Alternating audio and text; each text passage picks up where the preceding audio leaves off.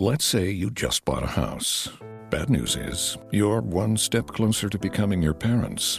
You'll proudly mow the lawn, ask if anybody noticed you mowed the lawn, tell people to stay off the lawn, compare it to your neighbor's lawn, and complain about having to mow the lawn again. Good news is, it's easy to bundle home and auto through Progressive and save on your car insurance, which, of course, will go right into the lawn. Progressive Casualty Insurance Company, affiliates, and other insurers. Discount not available in all states or situations. Welcome to the Skull King Fantasy Football Podcast, presented by Vox DFS Firelines. Now, here are your hosts, Justin. Stephon Gilmore go to the Patriots. Now they let Mike Gillislee go to the Patriots. Are they now just the farm club within their own division? Greg. He's one of these faux leading women. It's like, that's not Angelina Jolie or Jennifer Aniston. It's some girl that I would see at the Circle K. That's kind of Alshon Jeffrey. And Ryan. There is absolutely no reason why O.J. Howard should be drafted before Cameron Brate.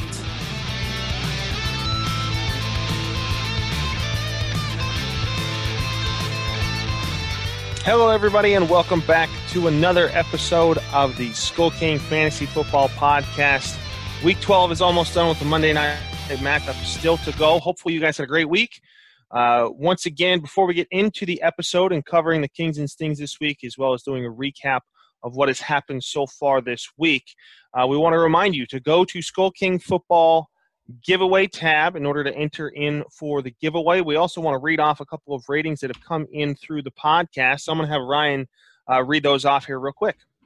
All right, so pulling these up, our last two, we've got one from Brendy Bear. It's a 4-star review, not a 5, but we'll take it. We'll take it. It says, the hosts give great information about recent waiver wire options you need to pick up, players need to drop, and insight into player potential.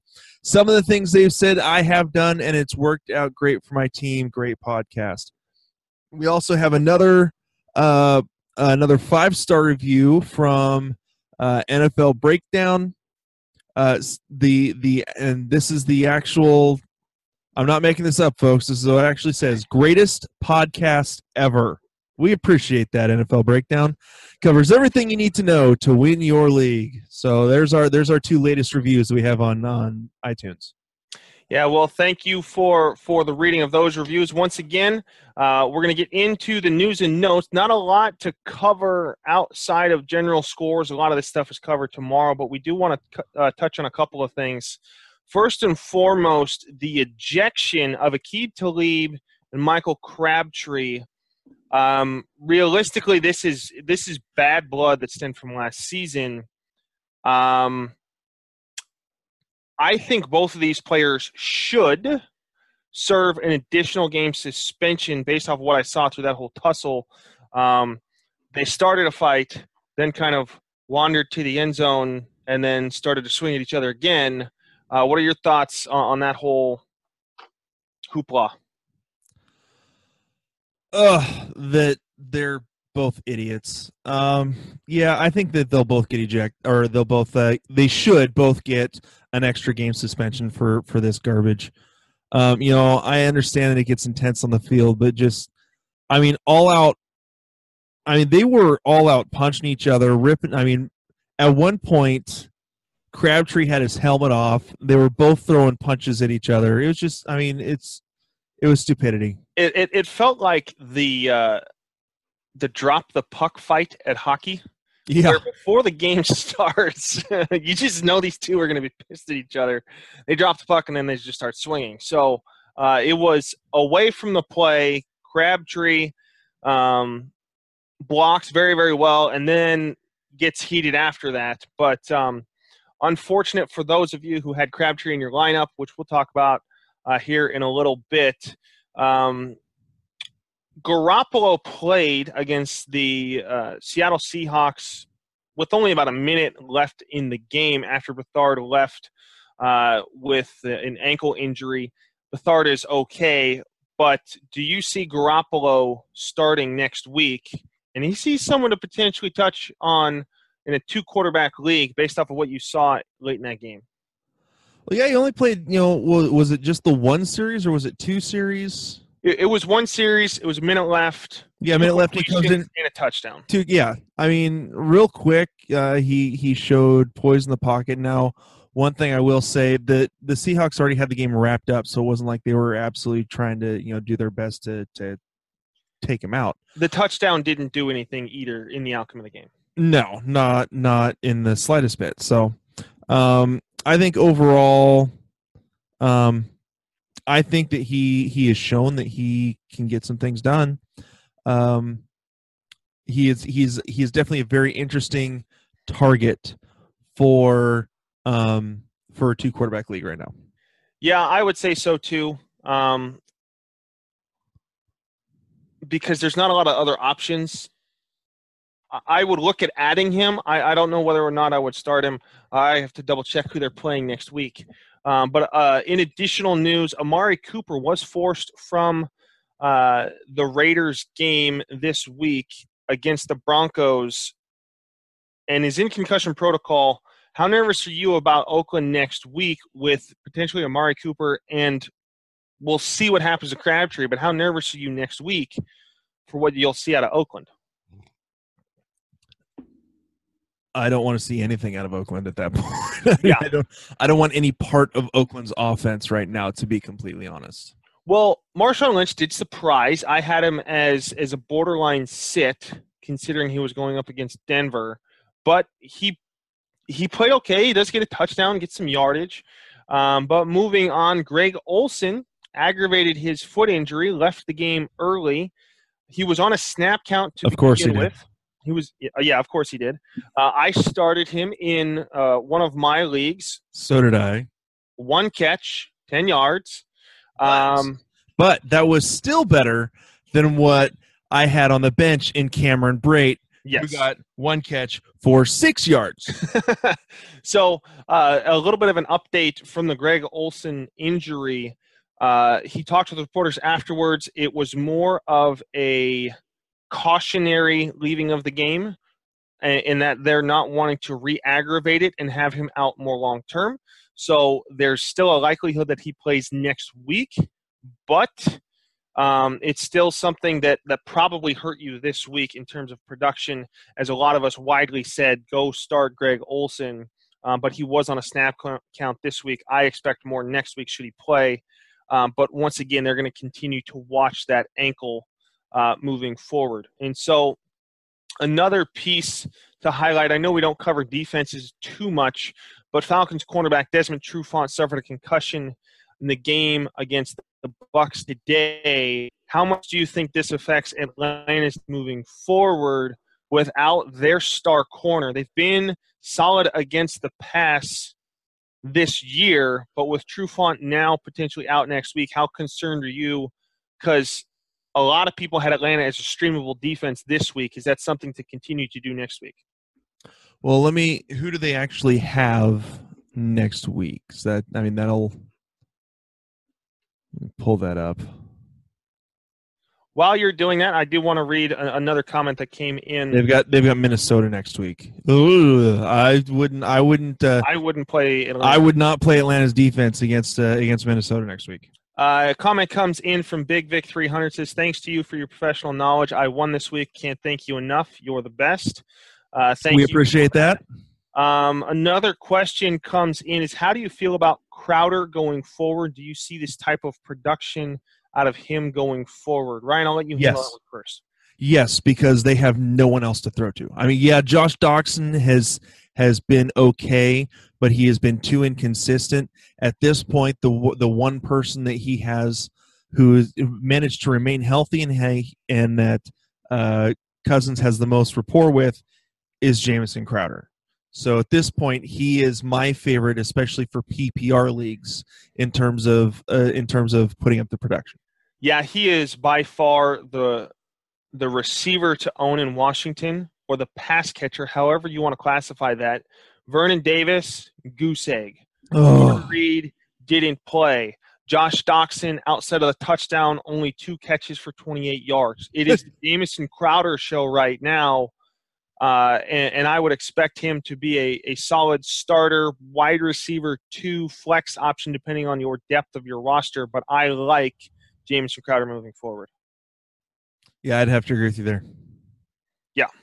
And so we'll move on into the Kings and Stings of the week. We'll start at the quarterback position.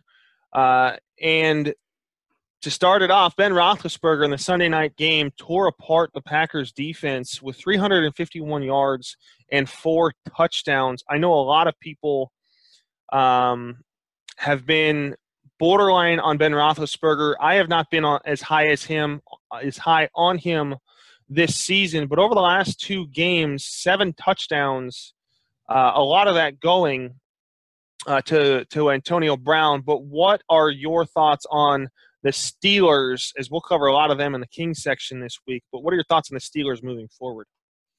Steelers are a dangerous offense now that they're finally getting going. Le'Veon Bell had been slow all season. Put up some decent production tonight. I think it's interesting to see how this is going to play out. They've got Cincinnati, Baltimore, New England in the semifinals, which New England's been playing a better defense, but it's at home, so that that'll be interesting on how that goes. And then for championship week on Christmas Day, they're playing Houston. So they've got an interesting schedule, a couple of tougher defenses, but again, with how explosive their playmakers are, I don't think that really matters. Yeah, what I would say is I think the Steelers are the best team in the AFC. They've got a stronger defense than the Patriots. The Patriots played the Miami Dolphins, as dangerous as they are, in air quotes. But from what I saw today, take it with a grain of salt, and that the Packers defense is very banged up. But if the Steelers can continue to produce like they have the last 2 weeks, I don't think the Patriots can stop them, and the Patriots would have to get into a shootout type game. And from what I have seen of the Steelers over the last 2 weeks, I will take Antonio Brown and Le'Veon Bell as the differentiators over what the Patriots have. Although they do have the GOAT on their side, and it's hard to bet against the GOAT in the playoffs. True. But that matchup, Patriots and Steelers, it's at Heinz Field, will, I think, determine who will play the home game in the AFC Championship between the Patriots and the Steelers. Most likely. And so moving on, Phillip Rivers, 434 yards passing and 3 touchdowns against the Cowboys. Love seeing the Cowboys lose on Thanksgiving, personally. But how impressed have you been over the last couple of weeks with the Chargers and how they're moving? And I think right now they're only a game back of Kansas City, who I think may not even make the playoffs the way they're playing. Yeah, they're a joy. Let's put it that way with the Chiefs. Yeah, with the Raiders, they're having an anemic offense. They've got Amari Cooper, who can't really do much. You've got Crabtree, who's probably going to get suspended. The Broncos have done nothing, and so all the Chargers have to do is go up against the Chiefs. And the Chiefs' offense has gone completely anemic. They've lost 3 in a row, while the Chargers have won 2. Andy Reid. While the Chargers have won 2 in a row. So, it's definitely looking very interesting for that AFC West. The Chargers very well could do it, just with how they've been playing lately. I think it's going to be the winner of that Week 14 matchup as the Chargers play the Chiefs December 16th is going to be a very, very good game to watch. And I think the winner of that game could be the division winner. And the Chargers have a very easy schedule the rest of the way. They play the Browns next week. The Redskins are tough, but the way the defense is playing, it's playing very, very well. Then they play the Chiefs, the Jets, and the Raiders. All 5 of those are very winnable games. In fact, I would be shocked if they don't win. I'll be completely shocked if they don't win 3 of those games. but I believe they can win 4 of those 5 and have a good position going into the playoffs and maybe even be the division winners. At what, 9-7? Yeah, because the Chiefs are just horrible right now. But as much as I should say this, how far have we fallen when in week 3 or 4 people were talking about the AFC West being the best division of football? About that. Yeah, that was a long time ago. That was years ago in fantasy football terms. But we'll move on. Case Keenum, 282 passing yards, 2 touchdowns, is continuing to prove himself not only as the best starter on his team, but a very viable fantasy football option moving forward. I would put him as a starting quarterback unless you've got like a Tom Brady or a maybe a Phillip Rivers, but a Drew Brees, a Russell Wilson, other than maybe a top 5, I would consider Case Keenum a starter the rest of the way because he's got a great defense behind him, great weapons. He's using Thielen very, very well. Do you have any concerns about Case Keenum moving forward? No, I may, in the leagues that I have a spot to burn, I may look to pick him up because I know he's still available in a lot of leagues. Yes, he is widely available in 3 of the 4 leagues that I am in, but we won't get too far into that. We'll talk about waivers next week or next episode, tomorrow. On the Sting side, Dak Prescott has been a thorn in every fantasy owner's side over the last 3 weeks. Since Ezekiel Elliott has left and started serving his suspension, Dak Prescott has been a sting, the top sting for the last 3 weeks with 179 passing yards and 2 interceptions. How nervous are you moving forward with Dallas not having Ezekiel Elliott? It poses a lot of issues because without having a solid run game to take a little bit of pressure off of Dak Prescott, I just don't think that – I'm not saying that Prescott's not talented. Don't get me wrong. He is. I just think without the running game to counterbalance and to create a little inconsistency in the offense, and the looks that they're giving –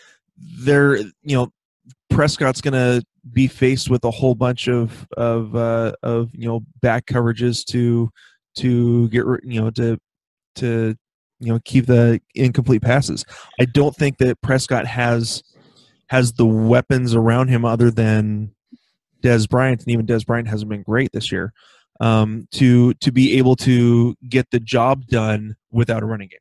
Yeah, I would say that Dak Prescott is no Russell Wilson, and without a running game, Dak Prescott needs more help. I mean, he did go 20 of 27, but not a lot of stuff downfield. 2 interceptions really hurts, and not having that running game really, really hurts. The second star or the second sting of the week is Eli Manning, 113 passing yards and 1 interception.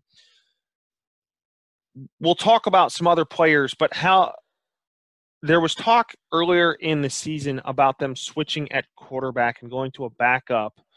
After this performance, how likely do you think that is? Or do they just continue to roll with Eli Manning knowing that he's really their best quarterback even though they're done for the season?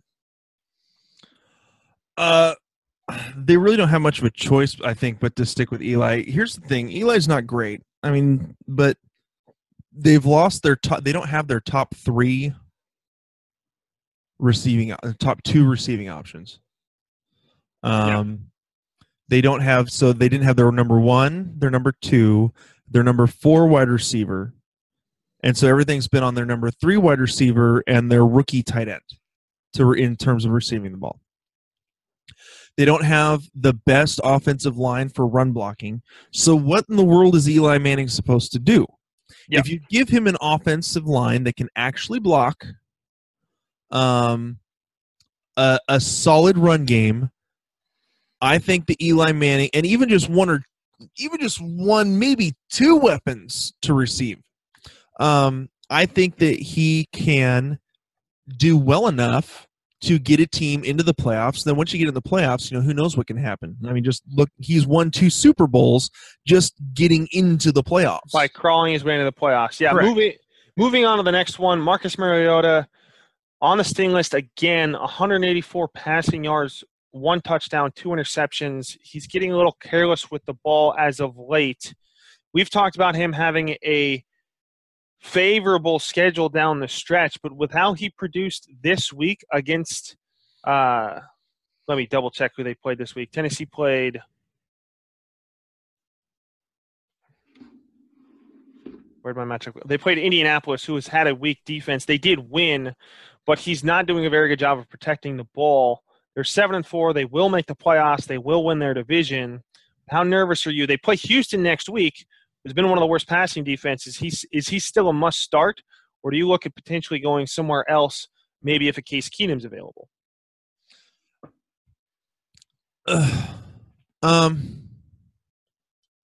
I think you look to go somewhere else.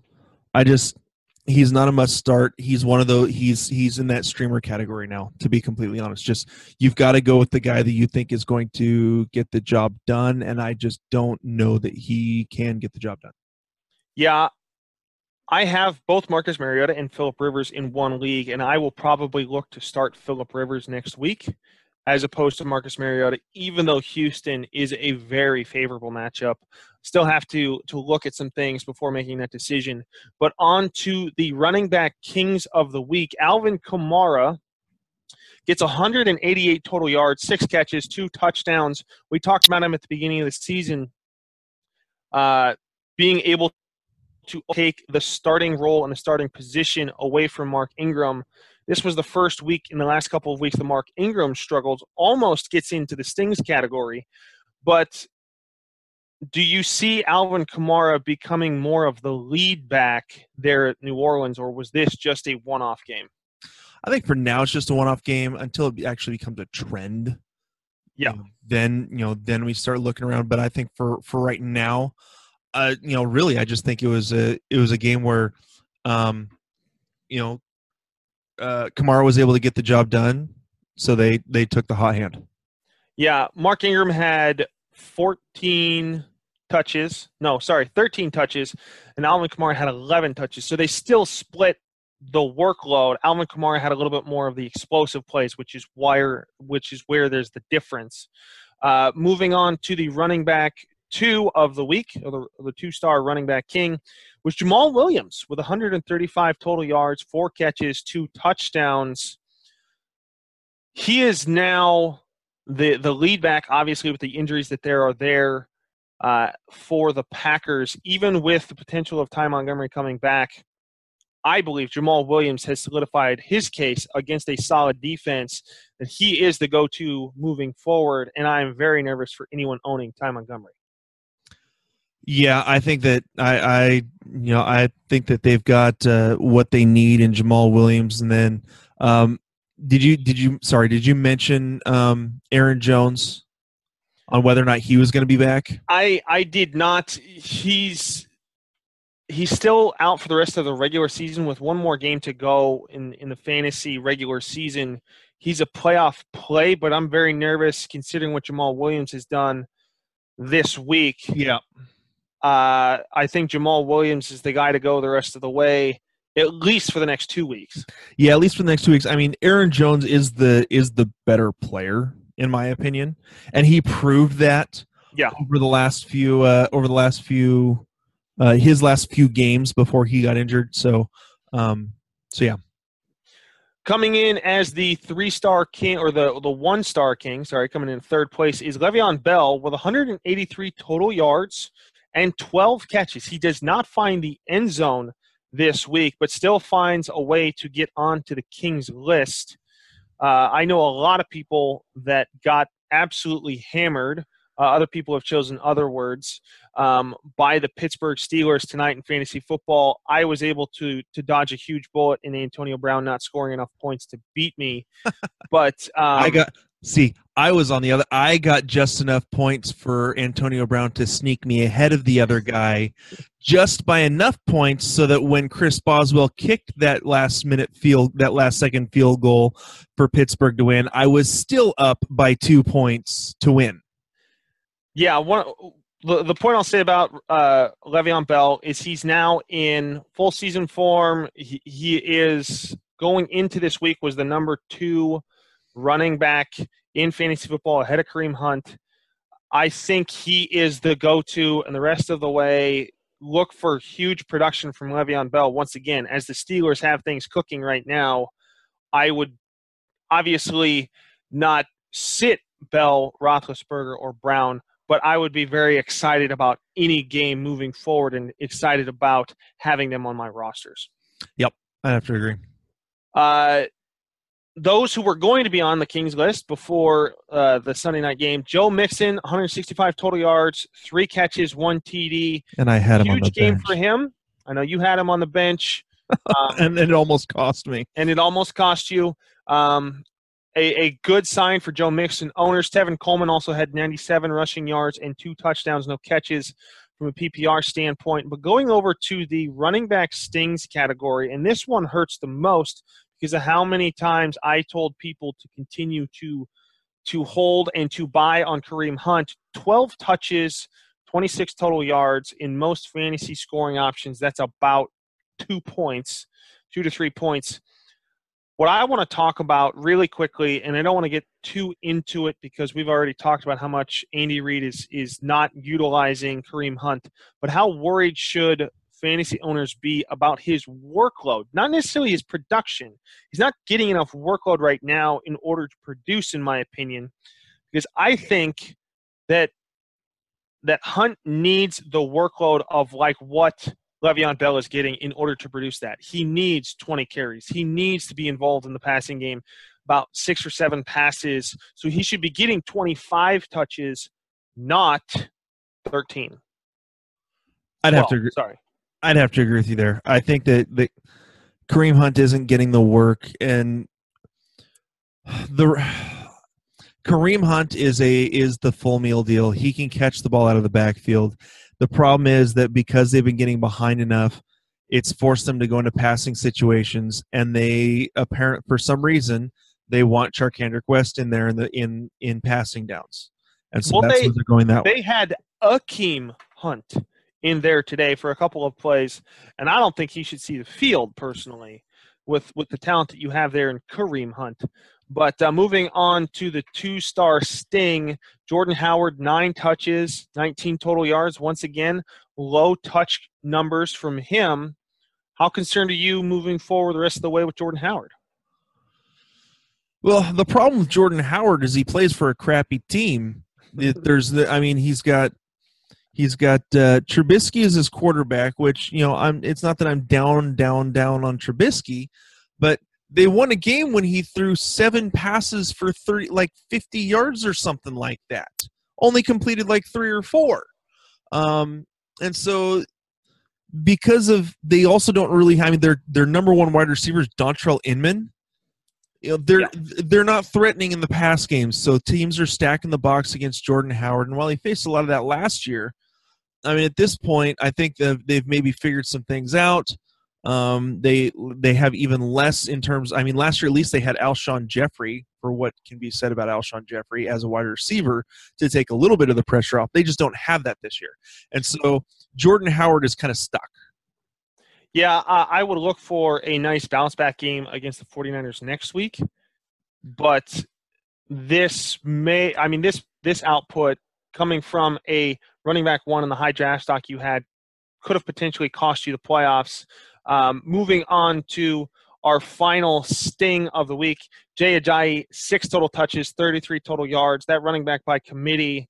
A lot of Jay Ajayi owners were excited at the move and the prospect of going to Philadelphia, but right now he's just not getting involved enough. I think Philadelphia is spreading the ball around everybody. So unless your name is Zach Ertz, you won't get consistent touches / production. It'll be kind of I'm putting him here and hoping kind of scenario for all Eagles players. outside of Carson Wentz, of course. Here's what you need to do. Make sure every week, Justin showed this to me, make sure every week you go to see who Matthew Berry says is the start of the week, who he thinks is the most talented person on each team, and sit them. Yeah. Because I played Jay Ajayi this week. I was back and forth between Ajayi and Mixon, and I finally went with Ajayi. And after the games had started and Mixon had already, had 20 points in the first half, Justin shows me, the thing about Matthew Berry saying that Jay Ajayi is the most talented running back on the Philadelphia Eagles. I was like, no wonder he's doing so bad. Matthew Berry opened his big freaking trap. Yeah, we don't speak ill of other podcasts. We just have found it ironic over the last couple of weeks that last few years. Yeah, the surefire bet for Matthew Berry has more often than not struggled. Put it that way. Not surefire bust. Horrible, but it has been more of the bust. So it's almost like the Grim Reaper picking you to be very, very good kind of a thing. But also, Fournette struggles this week. Alfred Morris struggles this week. McKinnon, Darkwa, and Mark Ingram all have bad weeks. Were quote-unquote honorable mentions for the Stings list. Moving on to the wide receiver kings of the week. Number 1, Julio Jones. In the scoring system that I'm in, that we're doing this off of, he scores 50 points. That's ESPN non-fractional PPR scoring. 253 yards, 2 touchdowns, and 12 catches. This is the best performance from any fantasy football player in any league so far this season. The question, considering that Julio Jones had 1 touchdown going into this week and now has 3, is this repeatable, or is this the massive outlier, or is this something that we should look to see more explosiveness from Julio Jones moving forward? I think they just need to get him the ball more, period. Here it's the 12 catches for 253 yards. It means they were actually targeting him. Although one of those touchdowns came on a 51-yard pass from Mohamed Sanu. Yeah. So, they just need to get him involved more. And look what happens when you get him involved more. Not only does he score more touchdowns, does he get more yards? Do they see more production there? It opened up things for Tevin Coleman to get 97 yards and 2 TDs. Yeah. The one thing I will say is I think this is a little bit more of an outlier, not just because of the explosiveness there, but they played the Tampa Bay Buccaneers, who have been struggling on defense all year. They've had some good games, but the Tampa Bay Buccaneers have not been as good as they should have been this year. And I'm taking this output with a grain of salt. Obviously, no one has had this kind of production so far this season. Antonio Brown is having a couple of games back-to-back like this, but I need to see Julio in the Kings category again before I really have him as that wide receiver 1. He's a tremendous talent, don't get me wrong. I'm not saying that Julio Jones is not a wide receiver 1, but before the last 2 weeks, it hasn't been – most Julio Jones owners have not been excited about his output this season. Now, I hope he can continue to put it together. I like Julio Jones, but that's what I'll say about that. Moving on to the number 2, Antonio Brown. 10 catches, 169 yards, and 2 touchdowns. Was the number 1 wide receiver coming into today, and now just continues to stretch it out further. We've talked about the Steelers and how they'll play the rest of the way. They do have the Patriots coming up, but I really like any Steelers offensive player moving forward that has a B in their name. So basically, that would be Big Ben, Antonio Brown, Le'Veon Bell. Here's one question I'll ask you. With Juju out, Martavis Bryant a little bit better of a game. Let me pull it up. He had 4 catches, 40 yards, and a touchdown. Do you think Martavis is now the 2, or is Juju proven enough even to be able to miss a game and still come in and be the number 2? I think Juju gets the job back once he's back. I think that they use Martavis where they needed to this week, but Juju is the number 2. Yeah, I would say the same. not only because I have Juju and traded for Juju, but Martavis has had too much drama so far this season to where I continue to believe that Juju is the number 2 coming back. But I'm a little nervous at any receiver other than Antonio Brown or Le'Veon Bell moving forward because they're getting such good targets. They're getting good production. Ben Roethlisberger is always best when able to best utilize both Brown and Bell. So the tricky thing is, and they showed it tonight, is that you can't cover both. You either bring a safety down to guard in the box and you leave one-on-one matchup on the outside with Antonio Brown, or you leave your safeties up to try and help for coverage on both sides, and then you leave the box exposed for Le'Veon Bell. So if the Steelers can continue to play like they're playing, once again, good things are coming forward. Coming in at number 3, Keenan Allen, 11 catches, 172 yards, and 1 touchdown. How excited are you as a Keenan Allen owner over what you've seen over the last 2 weeks, becoming that heavy targeted receiver that he's always been, now getting things in stride with Phillip Rivers moving forward? It's about freaking time. And I'm sure a lot of Keenan Allen owners are saying that. I know that you traded him just before he did this. Yes, I traded for Kamara and Juju and gave away Keenan Allen with a bunch of other players, but it's a little annoying. You still got the better end of the deal. Yeah, I still got the better end of the deal. You got a number. You got a number. Was it the number 4 running back out of the deal? Yes. So I would consider it an upgrade as long as if Hunt can pull it around. I think I have a championship team. Moving on, the honorable mention before tonight's game with Antonio Brown sneaking in there was Robbie Anderson, 6 catches, 146 yards, and a touchdown. He eclipses his normal 4-catch game, gets 6 catches, tons of yards, and a touchdown.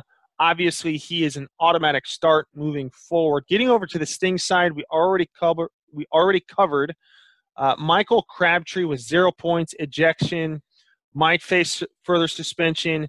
Coming in at number 2, T.Y. Hilton, once again, lays an egg. He's either a bust big or boom big, 2 catches, 15 yards. Emmanuel Sanders and Doug Baldwin tie for 3rd place on the Sting side. Emmanuel Sanders, 3 catches, 12 yards. Doug Baldwin, 2 catches, 25 yards. Obviously, you'd be more concerned about Emmanuel Sanders moving forward and the ever-rotating merry-go-round of quarterbacks at Denver. I think Doug Baldwin, with Seattle up big for most of that game against San Francisco, they didn't really need to rely on Doug Baldwin, so I think that's an outlier. Emmanuel Sanders may show up on this list again if they continue to rotate through quarterbacks in Denver. I'd have to agree with you there. I think that, again, Baldwin, when it comes down to crunch time, Baldwin's going to be the wide receiver who's trusted. And so I think that if in closer games against better opponents, Baldwin will have a better showing. All right, Devontae Parker, Danny Amendola, Larry Fitzgerald, Dez Bryant, and Golden Tate all also have bad games. Very, very low production from them this week. Moving on to the tight end Kings side, Zach Ertz has been here before. I think he'll continue to be on the Kings list moving forward as long as Philadelphia continues to do what they're doing. 10 catches, 103 yards, 1 touchdown. The most consistent player right now from the Eagles is Zach Ertz. With his production constantly being here as the top tight end of the week. Moving on to number 2, Rob Gronkowski, 5 catches, 82 yards, and a touchdown. And then Kyle Rudolph, 4 catches, 63 yards, and 2 touchdowns coming in at number 3. Of the 3, which do you like the rest of season? I mean, you can't really go wrong with Ertz or Gronkowski, but with Kyle Rudolph having a 2-touchdown game, do you like his options kind of going the rest of the way? Of the 3, who would you pick? Still Zach Ertz, because Zach Ertz is the only one that gets the consistent work. Rob Gronkowski is always an injury risk. But I mean, he does have Tom Brady throwing to him, and when they get in the red zone, Tom Brady actually does throw to his best target, being Rob Gronkowski. Kyle Rudolph. The thing about Kyle Rudolph is there are so many options for them to throw to, especially in the red zone in Minnesota. Plus, they have a pretty solid running game. Not great, but pretty solid. So, I mean, there's just so much in Minnesota to spread the ball around. I think it's going to be – he'll be pretty consistent, but in terms of the touchdown production, I don't think it's something you can count on necessarily every week. Yeah, I would say Ertz as well because volume is there. Correct. He got 10 catches, 103 yards, and a touchdown. Gronkowski will get touchdowns, but so far this year has not had a ton of big yardage games. Kyle Rudolph isn't getting target volume, so he may have had 2 touchdowns this week, but he's laid some eggs so far this year and isn't really catching the ball more than 5 or 6 times in a game. So I'm not excited about his upside as much as I am about Ertz. Correct. And then moving on to the tight end stings, Vernon Davis, 1 target, no catches, which really hurts. Jared Cook, 1 catch, 1 yard. Greg Olsen, 1 catch, 10 yards. And then Evan Ingram, 3 catches, 18 yards. Which one of those 4 hurts the most? You missed one. Who did I miss?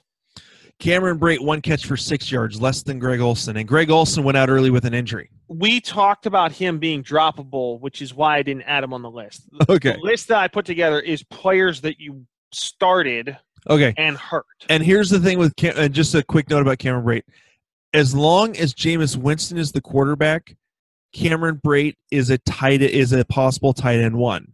Yes. As long as Winston is there. As long as Fitz is there, well then just you can't count on him because Fitz is just going to fling the ball all over the place, so you're more likely to go with one of the wide receivers. So in terms of these, I mean, Vernon Davis having 1 target and no catches in a game where did Jordan Reed even play? No. So that's a major concern. Although it didn't help that the Giants defense did a good job of being all over Kirk Cousins' butt in that game. Cousins did not have a great game, threw a pick 6, threw 2 touchdowns, but he also threw a third one to the wrong team. Yes. And got sacked like crazy. So I honestly never expect much out of Jared Cook, to be completely honest. And so I think the biggest disappointment was Vernon Davis. Yeah, I would say so as well, considering that Kirk Cousins has spread the ball out enough. He's gone to his top 2 receivers. Vernon Davis has been a very, very solid backup when Jordan Reed is out. Vernon Davis probably hurts the most because it's a 0. But Evan Ingram in back-to-back weeks has done very, very poorly. He is a rookie. He will have some slumps. But considering he was the tight end 5 going into this week and then puts up 4, probably hurt a lot of people who were trying to either make playoff runs or position themselves in the playoffs. So I would probably say Evan Ingram hurts more because he was your go-to and you were probably expecting a little bit more. Someone who started Vernon Davis was probably not expecting more than 8 or 9 points with the upside of a touchdown. Evan Ingram owners were expecting 12, 13, 14 points, depending on scoring, as your point production from him. So I would say Evan Ingram hurt more. And so we'll move on to cover the Monday night matchup in kind of a last-ditch effort to see what can save your week if you are still down. In the Houston-Baltimore Ravens game, it's 2 teams that are at or below 500. I'm not excited about either quarterback. I don't think anyone should be starting either quarterback. No. When it comes to running backs, what should we look to expect out of this game? In terms of the running backs? Yeah. Well, all right. So with Houston having lost Foreman, I think that really it's all up to Miller, to be completely honest. And he has been getting a lot of work. Let me actually pull him up.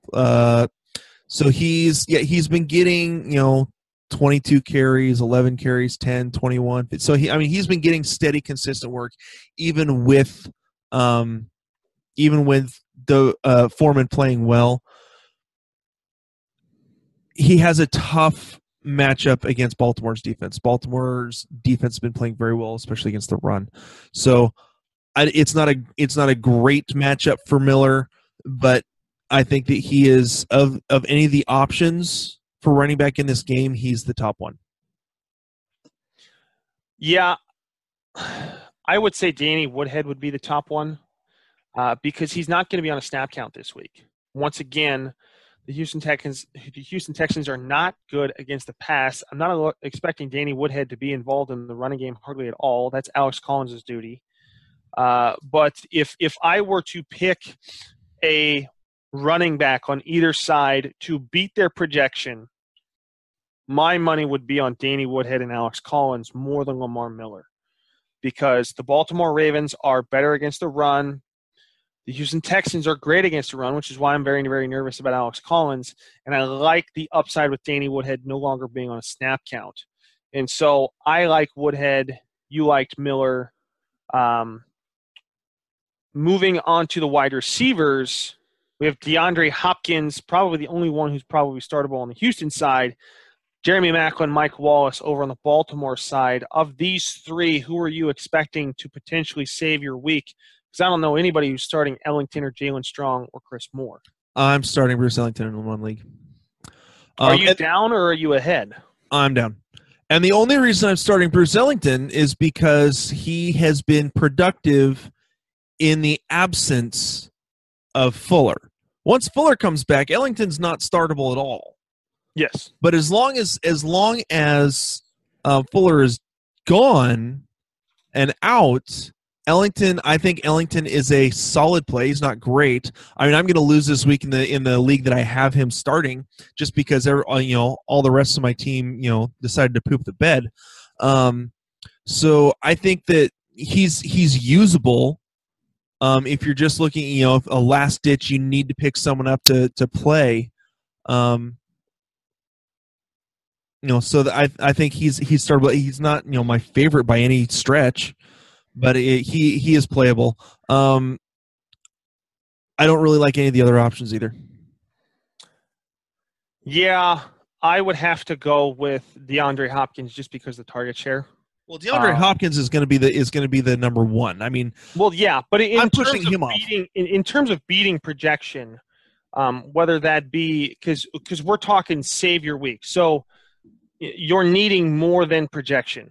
Well, the only person you can really think that might do that is going to be DeAndre Hopkins, and you're starting him anyways. Yeah, you're starting him anyways.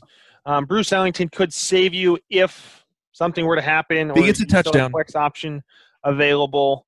At the tight end spot, between Benjamin Watson and C.J. Fedorowicz, I like Benjamin Watson in this game as much as we talked about C.J. Fedorowicz last year. His concussion issues led him to being sat out for a long time. Now that he's back in full, I think he'll get some good yardage. But once again, the Houston defense is what I'm playing against, so I like Benjamin Watson of the two tight ends. If you needed a tight end this week and you waited this long to play Fedorowicz or Watson, I like Watson better. I would agree with you there. I think Watson is the better choice. Fedorowicz, I don't think, has really gotten integrated into the offense since he's gotten back. So, yes. And so, once again, thank you guys for joining the podcast. With only a couple of days left in the drawing, be sure to head over to SkullKingFootball.com, the giveaway tab, in order to enter yourself into the drawings. Get those ratings and reviews out on iTunes. We will read all of them here. Once again, thank you for joining the Skull King Fantasy Football Podcast. Have a great week, guys. All right, we'll talk to you later.